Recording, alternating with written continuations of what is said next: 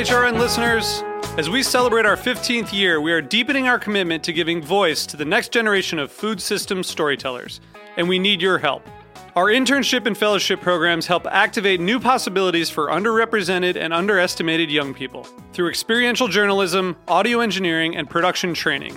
Through these unique programs, HRN helps food equity stewards build essential workforce readiness skills that expand their potential and foster economic mobility. Please consider supporting these critical programs. And with a minimum donation, you can be entered to win a dinner for two at an amazing restaurant in one of 8 cities and tickets to a concert at a great venue in one of those cities. We have incredible partners across the country who have donated, as they also share our passion for helping to educate the next generation of food systems storytellers. Check out heritageradionetwork.org/15 to donate and enter to win today. That's heritageradionetwork.org/15 to donate and enter to win today.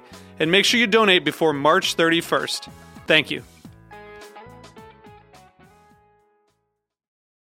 This episode is brought to you by Escape Maker's first-of-its-kind virtual agritourism conference. For more information, go to escapemaker.biz. That's escapemaker.biz. Meat and 3 is back. We're kicking off our 4th season and celebrating HRN's 10th anniversary with a very special episode about our home, Brooklyn. Roberta's was such an interesting place with such a strong gravitational pull. It attracted all these different groups. The neighborhood has changed a lot over the past decade, from its culinary renaissance to the complicated implications of gentrification. I would say the majority of the people who are members of our co-op definitely have a certain purchasing power, are mostly white, and we are trying to change that. We're taking you on a journey that spans the birthplace of food radio to buzzy neighborhood pollinators to the transformative health journey of our borough president. That was my moment of, wow, someone has thrown me a life raft and I'm going to take it. Subscribe to Meat and 3, that's MEAT+THREE, available wherever you listen to podcasts.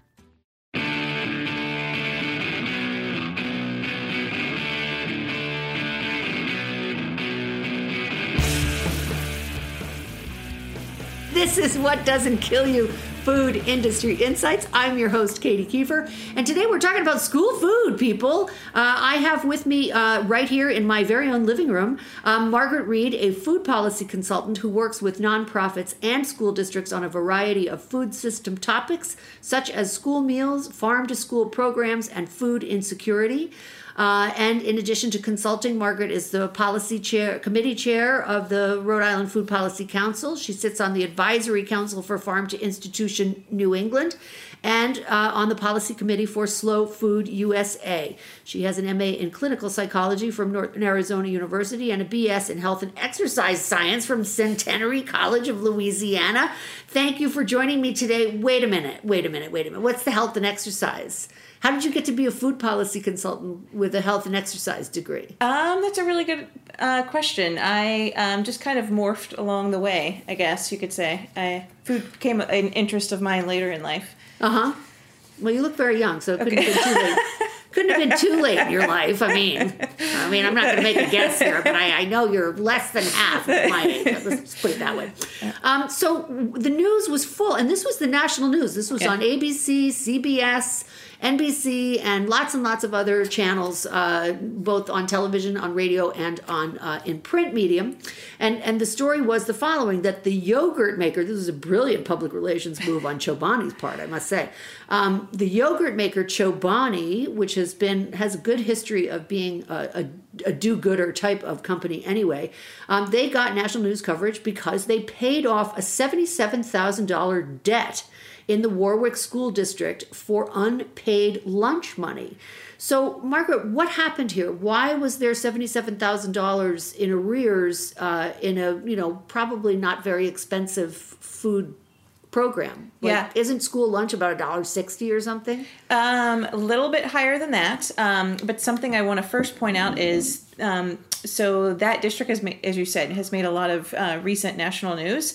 It's not the only one. Actually, this has been a hot topic among school districts for the last couple of years. Oh, no kidding. So the media coverage, somehow one particular school district gets a lot of attention in the media. It dies down. Months later, another one comes into play. So, so while right now we're talking, people are hearing about it, this is one of many that for the last few years that has been in the media. For this same reason. Yes. So what happens is that kids this is not the kids who are low income kids who can't pay because they generally qualify for free or reduced lunch, right? So these are the kids who can pay. So there is a very small percentage of what we call free kids. So first, let me clarify: a child will fall into one of three categories for school lunch or school meals, and so what we use is the term of free, reduced price, or full price, full paid. And so free, and that is all determined by the family's income. So depending upon that, is where they will fall. So as the name implies, free lunch that kids, they do not pay. Kids do not pay. The families do not pay. So they'll get free lunch. And if the school's offering breakfast, they'll get free breakfast as well. Right. The reduced kids, so it's a little bit higher income, but not as high as the full price. They're paying a reduced price than what, the full price kids are paying. Same thing for breakfast as well. So for those school meals. So in terms of this unpaid meal debt, there could be some kids that qualify for free meals, but because of a few different reasons, they might have an account balance that's in the negative. However, this is more common among the reduced and the full pay price. Sure. So for another variety of reasons. But I guess I should first clarify is like, well, how could a free, a kid that qualifies for free lunch, how is their account, in the negative? Yeah, good question. So I'm glad you thought of that. So in that case, the child's family has maybe not have filled out the application in the beginning of the school year. Right, I remember having to fill that out. Yep. So that is what fully determines, the price point for each of the families, but then also will be part of the makeup for the whole school and the whole district when people talk about percentages. So, high poverty, they're going to have predominantly all free kids. Well, not free kids, but yeah, you know what I mean? Free lunch for most of the students. Yes. Yeah, got it. So, but in your cases where it's a lot more mixed within the school or mixed within the school district, that they're more than likely, it's very common to not get all of your applications completed, at 100%. Right. And so because they don't have that documentation, they're not able to get reimbursed by federal and state government. So therefore, that's how that particular account will get into the negative.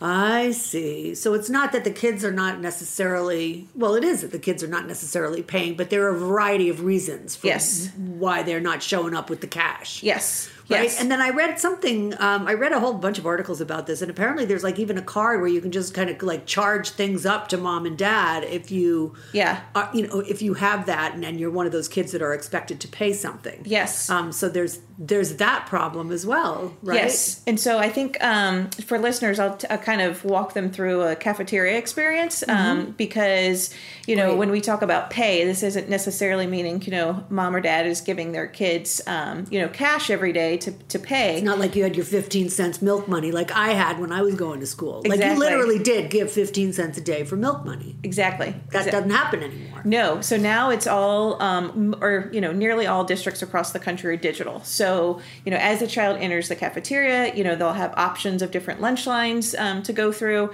So usually there's at least 2 lunch lines in every cafeteria. One is that so they can get more kids through the lunch lines faster. Right. And then also some of it is because they have more options for kids. So, there might be a hot lunch option. There might be a cold sandwich option. So again, to get kids through quicker, but also because some, in some cafeterias, kids can have a lot of different choices for, what lunch they would like that day. So they'll go through the lunch line at the end. It's called a POS system. So, point of sale. So usually what happens is they enter in their ID. So they punch it into a little keypad. Yeah. And then they go on their way. And that is how the school and how within the school district, that's how they do their claims. So, we served X amount of meals this day. So they report that back to the government. And that's how they're able to get back the appropriate amount of money. They get their reimbursements from that data. Yeah. Exactly. So when we talk about all these prices, we're talking about the reimbursable meal. And reimbursable because, the school district will get reimbursed. And of course, there's a whole bunch of nutrition standards, in terms of what constitutes a reimbursable meal meal. And, so, kids have to take a certain amount of different food items. So if you were to just go through the line and get a milk, that's not a reimbursable meal. Or just dessert. Exactly. Although you rarely see a dessert nowadays. Oh, is that right? Yes. Now, Jell-O is over.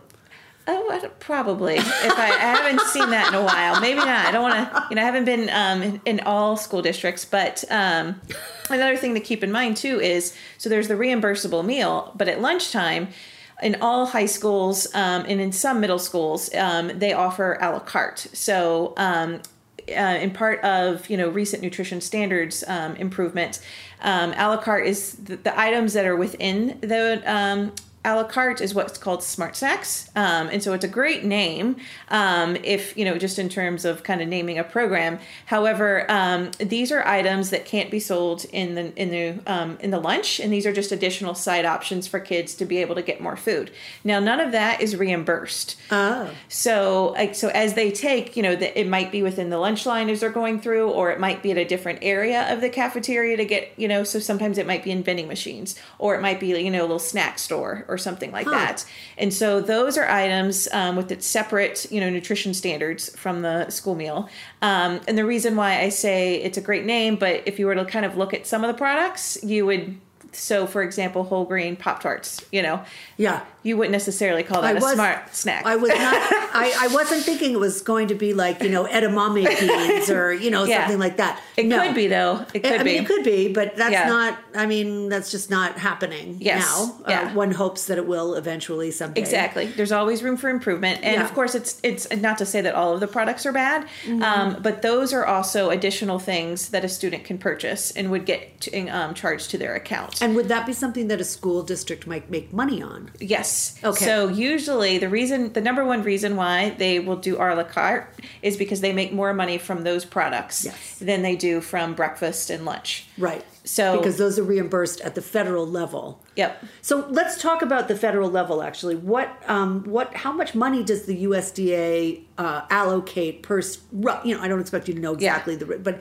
I'm sure it varies state to state. But, yes. $2 to $3. $2 to $3. Yes. And I remember like a while back when I was first started getting interested in school food. And my colleague Laura Stanley at Heritage Radio was doing a program called Inside School Food. And the reimbursement at that time was, I forget what it was, $2 and something, but only 92 cents of that was actually for food. And the rest of it was admin costs and labor. And I'm just curious, when the Healthy Hunger Free Kids Act happened and they started changing some of those nutritional standards, did that allocation change? No, unfortunately. It would have been, so that's another thing to point out in regards to the complexities of a school meals and also just how hard of a job it is for food service directors, cafeteria staff, food service management companies. They are dealing with very little money that has to stretch very, very far. Right. So if, you're already thinking you're going to get $2 to $3 somewhat, of course, like you said, it varies by state. That already is wow, think of how many meals can you and I immediately create off of that amount. But then rice and beans.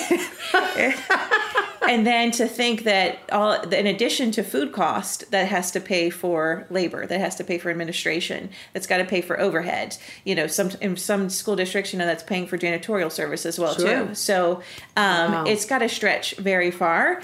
There are some states, very few, but might give an additional reimbursement. So maybe 10 cents per meal, for example. And it's usually tied to stronger nutrition standards, or maybe they might do if they purchase more local food, which of course is more than likely going to be more expensive. Right. But it helps to kind of offset that. So of course, school meal programs are nonprofits. They're not meant to be for profit. But to me, school programs that don't go into the negative is absolutely amazing. God, because that's terrible. Yeah. So it's definitely one of those, fights that hopefully, you have to, something you always have to work on, in terms of, how can we get more, funding for these programs. It is astonishing to me that the old white men in Congress do not see the wisdom of providing nutritious meals for children. And the Republican position ever since Healthy Hunger Free Kids was enacted has been, they don't eat it, they waste it, they're throwing it out, blah, blah, blah. But there was a recent study, and I can't remember, of course, who conducted this study because I'm, borderline senile now. But there was a study that showed that food waste, which of course we don't want in any case, but food waste before Healthy Hunger Free Kids and better nutrition standards was actually exactly the same as it is now. In other words, it's not like they're throwing out more apples. They're not throwing out more whole grains. It's the same. It's a wash. Yep. So that's funny because that's one of my studies that I did in my previous job. Yeah. So I know unfortunately, I know a lot about plate waste. I say unfortunately because it's not this, glamorous, topic. Food waste is a very sexy topic. True. Absolutely. True. But yes, that is something that is the anecdotal, stories do not match what's really happening. Yeah. And so food waste is not as large of a problem. I mean, of course, any food waste is bad. Sure.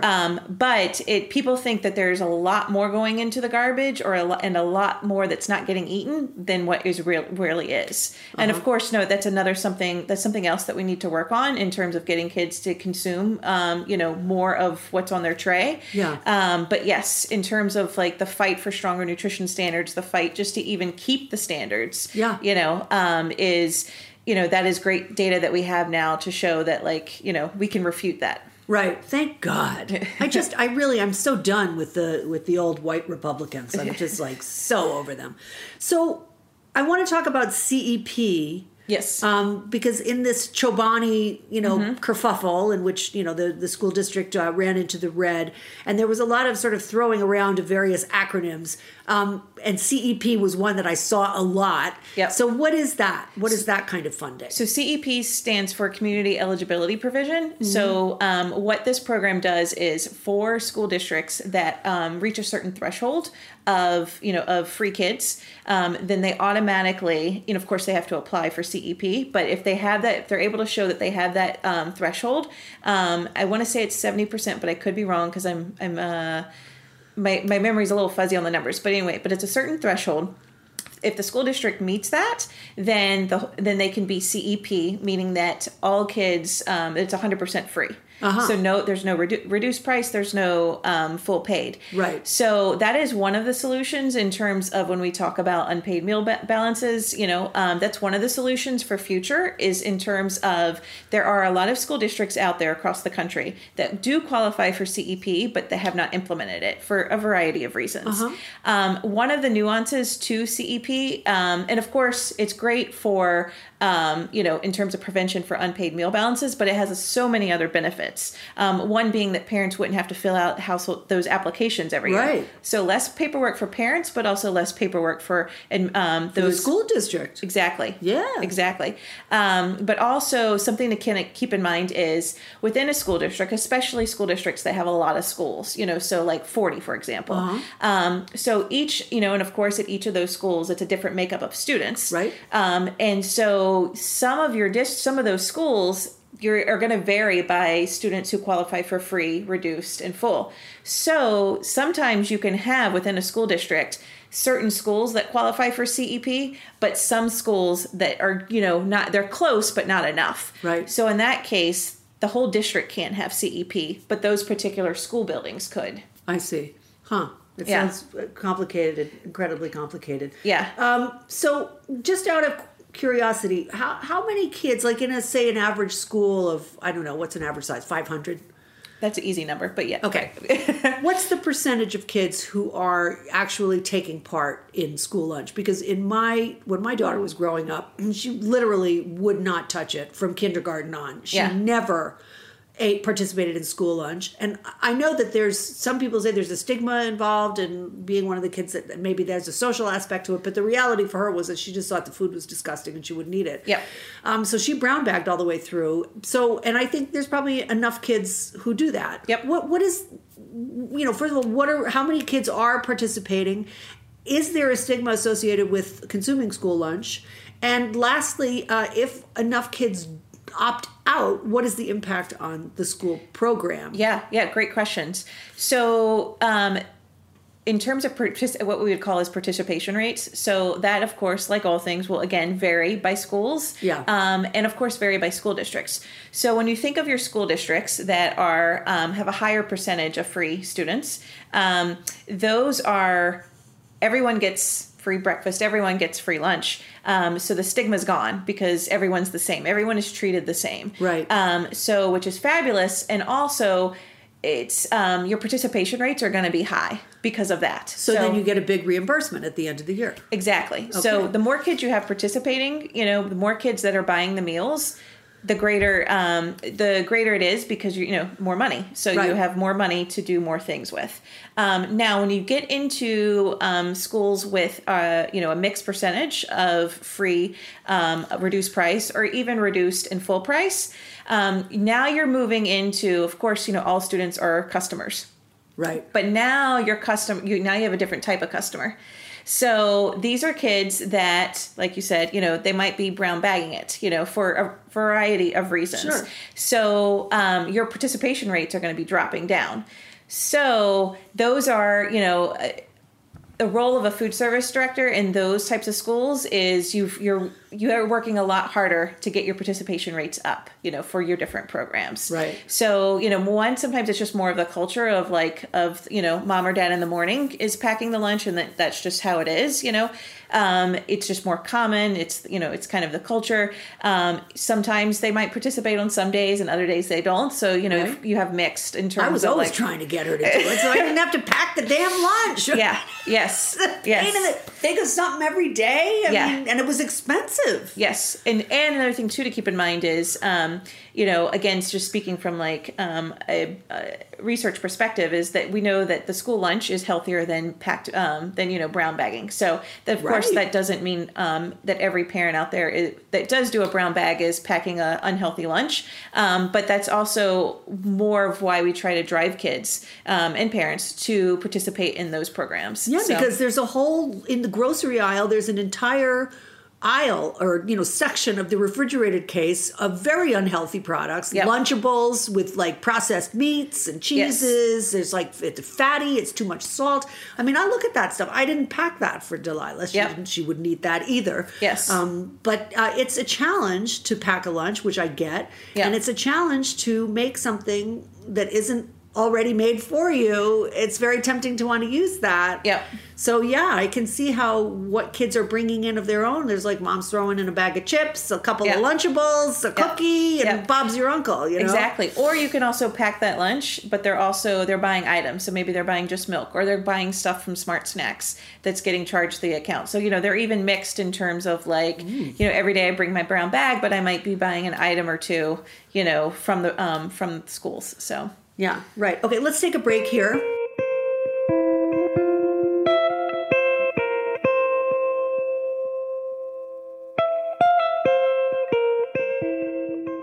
This episode is brought to you by Escape Maker's first of its kind virtual agritourism conference. Did you know that every $1 invested in tourism marketing returns on average $3 to $8 back? Not a bad ROI. Learn how to grow your agritourism business via 12 workshops entirely women-led.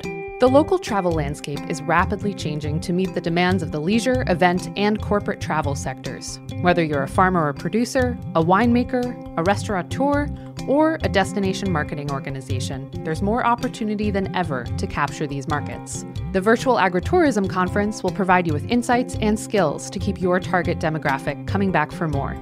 14 speakers providing 6+ hours of education that you can watch at your convenience anytime on any device. Maximize your time, budget, and resources, and focus on creative solutions to help your business thrive. Presented by Escape Maker and Fulton Stall Market, the full conference access pass is now available for purchase.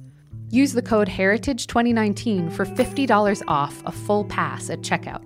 For more information and to purchase your pass, go to escapemaker.biz. That's escapemaker.biz. I hope you're enjoying this podcast. And Heritage Radio Network has thousands more. Hi, my name is Linda Palacio, and I'm the host on A Taste of the Past here on HRN. Join us on a weekly journey through culinary history, where we explore the when, where, what, and why of food throughout history. You can find A Taste of the Past wherever you listen to podcasts and on heritageradionetwork.org. And we're back. This is Margaret Reed, a food policy consultant who's talking to me about school food today. This is What Doesn't Kill You, Food Industry Insights, which you already know because you're listening to a podcast after the fact. But anyway, I just thought I would remind you of that. So, Margaret, we were talking about participation and the fact that the kids who opt out, that has a negative impact on the reimbursement for the school lunch program. And then it made me think when we were talking earlier about like better nutritional standards and stuff like that, that there doesn't seem to be an incentive program for schools to ramp up. Like if the government decided that they wanted to see better school lunches, imagine that. Yeah. Okay, imagine if we had that. Wouldn't it make sense? I mean, it seems to me that you could probably stretch that dollar further if you had more participation and still provide better quality food, including sourcing from local purveyors. And I'm wondering why there can't be some kind of an incentive program. I'm just making this up, but an incentive program for schools to participate in. Should they have the infrastructure? Should they have the local availability? You know, there's a whole raft of things that have to be in place to make that work. But would that be legislation? Would that be like a local school board would make that decision? I mean, how if a parent organization wanted to get their school to have better food, like what are their options? Yeah, I mean, there is, of course, I mean, the very hardest battle would be trying to get the federal government to provide more funding. Yeah. So, you know, that's your hardest one. Now, states can, or school districts can work for their state to try to find some, more funding. So like I said earlier, instead of different types of programs. So, you get extra cents per meal for the local food or if you're offering even healthier standards, of course, trying to create that type of legislation, you'd have to find the money and where that money would come from. Right. But yes, that would be through legislation. Because it's also, because it'll be sustainable versus just trying to, get donations or fundraising. Pish tush. Exactly. That ain't never going to happen. Yeah. So these are, with these school meals programs, your solutions are always through policy. Yeah. Right. And you mentioned that some states are able or districts are able to offer a free lunch to all. So how is that possible if it's, given what we've just been discussing? How can any school district have enough money to be able to do that? Because, they're getting reimbursements. Because they have a 100% participation rate very in their close to 100. program? Yeah. Mm-hmm. Yeah. No one ever has 100% just because, attendance is not 100%, Gotcha. and whatnot. Right. But you always, you're in those types of school districts, you're going to be very close to 100%. Uh-huh. And that's really the only way you can move the needle is to really. So that's where being a food director in a school program requires an unbelievable amount of ingenuity. Yes. And imagination. Yep. To get those numbers up. To get the numbers up and then Yep. be able to sort of and then keep the numbers up. Yep. Piggyback better food onto that. Yes. Oh my God, I'm so glad I don't work in that field. Yeah, it's they have thankless jobs. Yeah, really. And they play a huge part in the lives of our kids and the future generations. So it's certainly a job I would never want, but a job that I highly respect, and we don't thank them enough for the work that they do. I couldn't agree with you more. Well, I think schools, teachers, people who work in the school system overall are grossly underappreciated on a national level. Yep. But that being said, I think we all know that.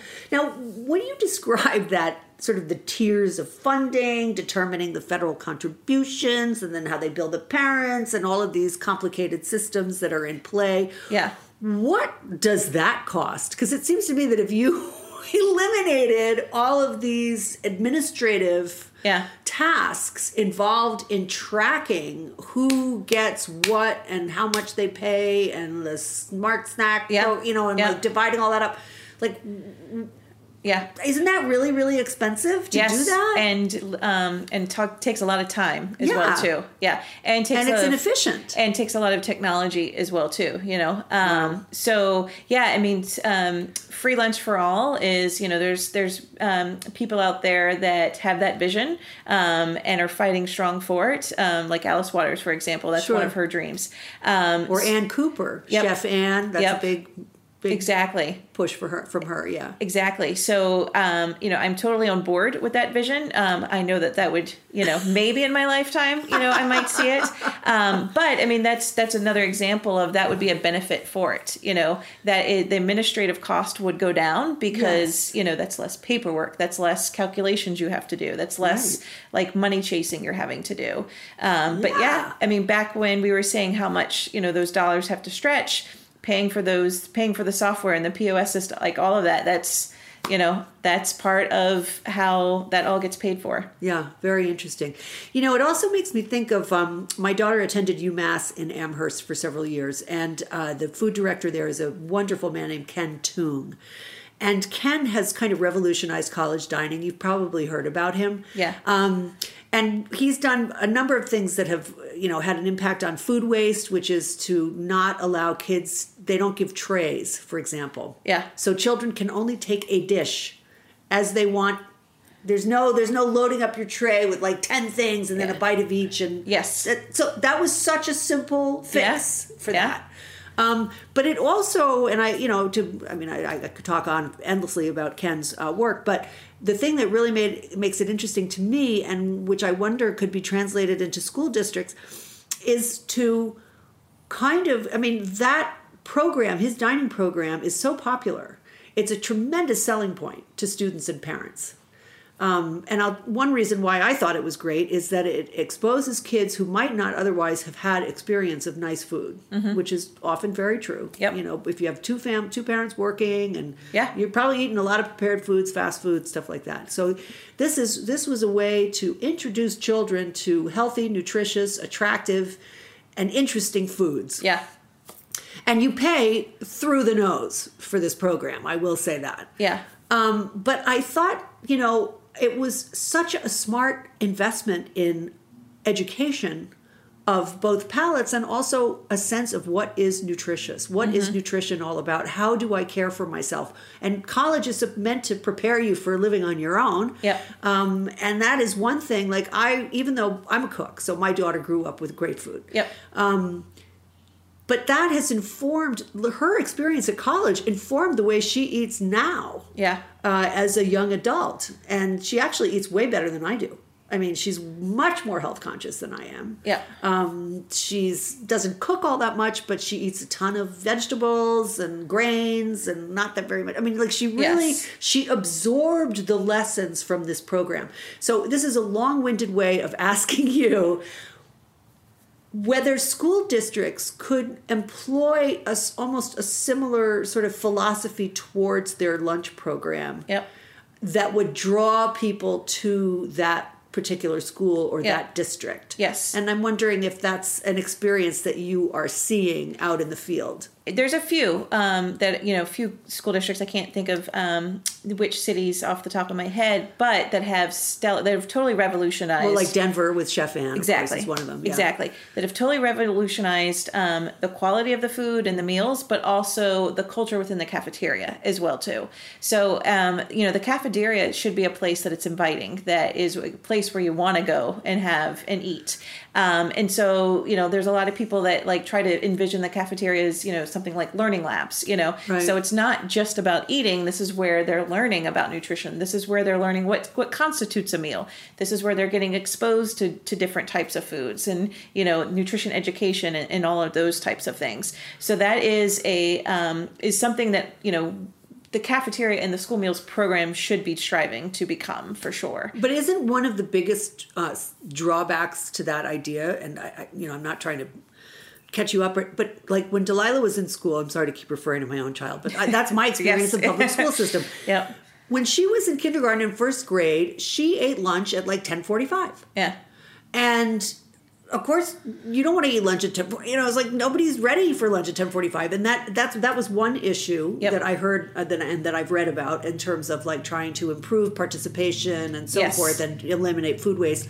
But the other thing is there's so little time for them to eat. Yes. It's like 20 minutes. What's the average lunch break, do you think? So it should be at least 20 minutes of, seat time. So sitting down and being able to eat their meal. That's, of course, not the reality of the situation because, this is,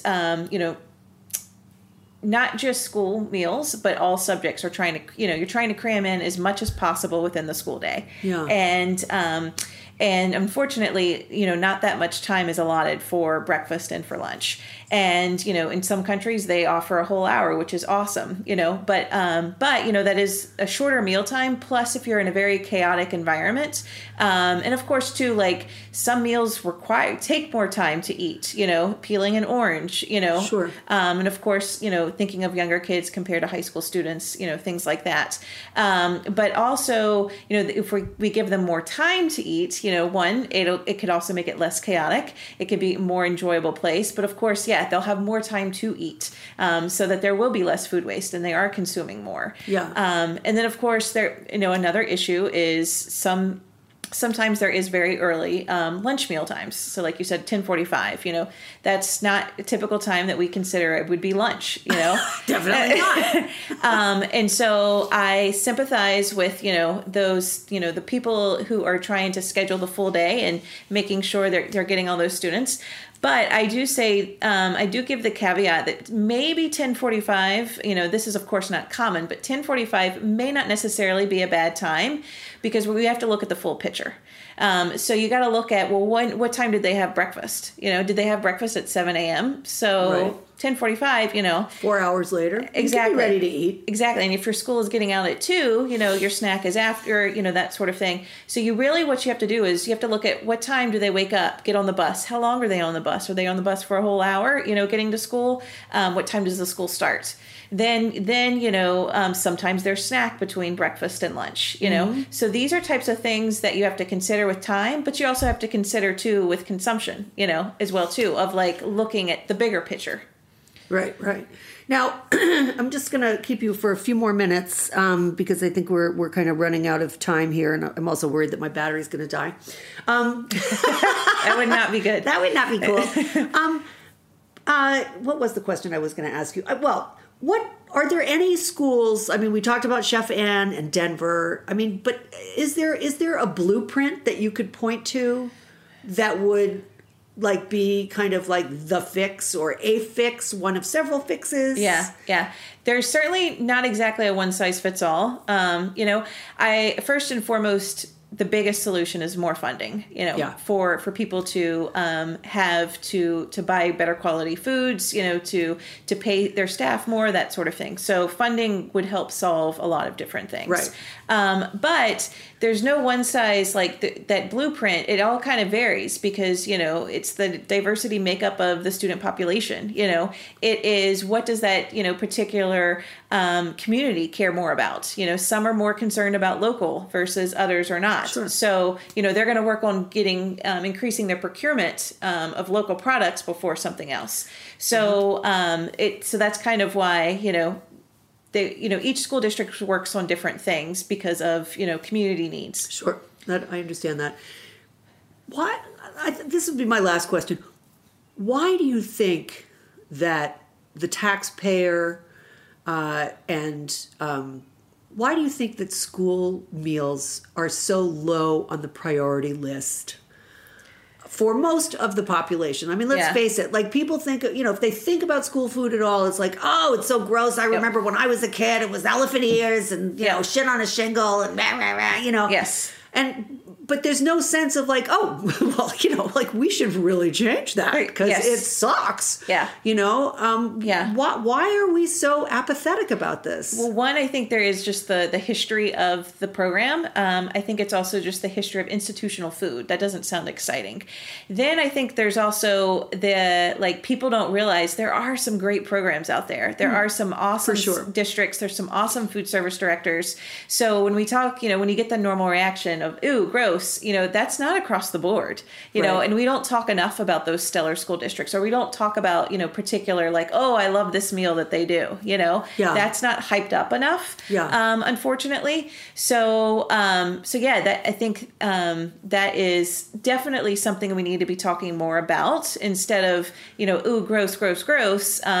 Tell me something that's great, because that's also something, or even just when people say, ooh, gross, it's amazing when I've heard teachers complain, or, administration. And then I say, that's disgusting. And I'm like, well, have you tried it? No, I haven't. So like those are. So even the people who work in the school system are not really thinking of this as a problem that they can solve. Yeah. I mean, well, how often do your superintendents, your principals, your teachers, how often are they buying the meal for themselves, and even just having the meal, sitting at the table and eating with students, So not so often. Yeah. I feel like this is an area where we could do, if we could focus on this collectively as a society, the way they have in other countries. Yep. We could probably improve. I mean, I'm not saying we got to be serving these kids gourmet meals. Yes. Nobody's going off the deep end with this, Exactly. I mean, it starts also too because, we don't prioritize education. Yes. So if we're not prioritizing education, and school meals is a part of that day, it's a critical part of that day, because as study after study has shown, don't learn if you're hungry. Exactly. Yeah. Exactly. So food and education, food and health, it's so intertwined. Yeah. That when we focus on school meals, we'll actually be working on other issues as well too. Right. Well, Margaret, thank you so much. This has been a wonderful discussion. I think we're going to have to do it again. Well, I'd be happy to come back, and thank you I really so much appreciate it. for that. You're very welcome. Thanks to my sponsor and to Matt, and see you next week with another show. Thanks for listening, folks.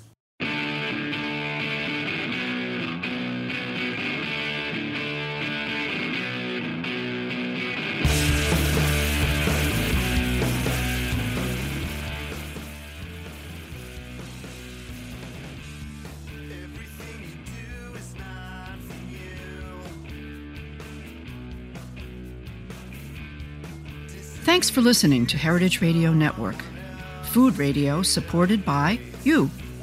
For our freshest content and to learn more about our 10-year anniversary celebrations happening all year long, subscribe to our newsletter. Enter your email at the bottom of our website, heritageradionetwork.org. Connect with us on Instagram and Twitter at @heritage_radio. You can also find us at facebook.com/Heritage Radio Network. Heritage Radio Network is a nonprofit organization driving conversations to make the world a better, fairer, and more delicious place. And we couldn't do it without support from listeners like you. Want to be part of the food world's most innovative community? Subscribe to the shows you like. Tell your friends. And please, join the HRN family by becoming a member. Just click on the heart at the top right of our homepage. Thanks for listening.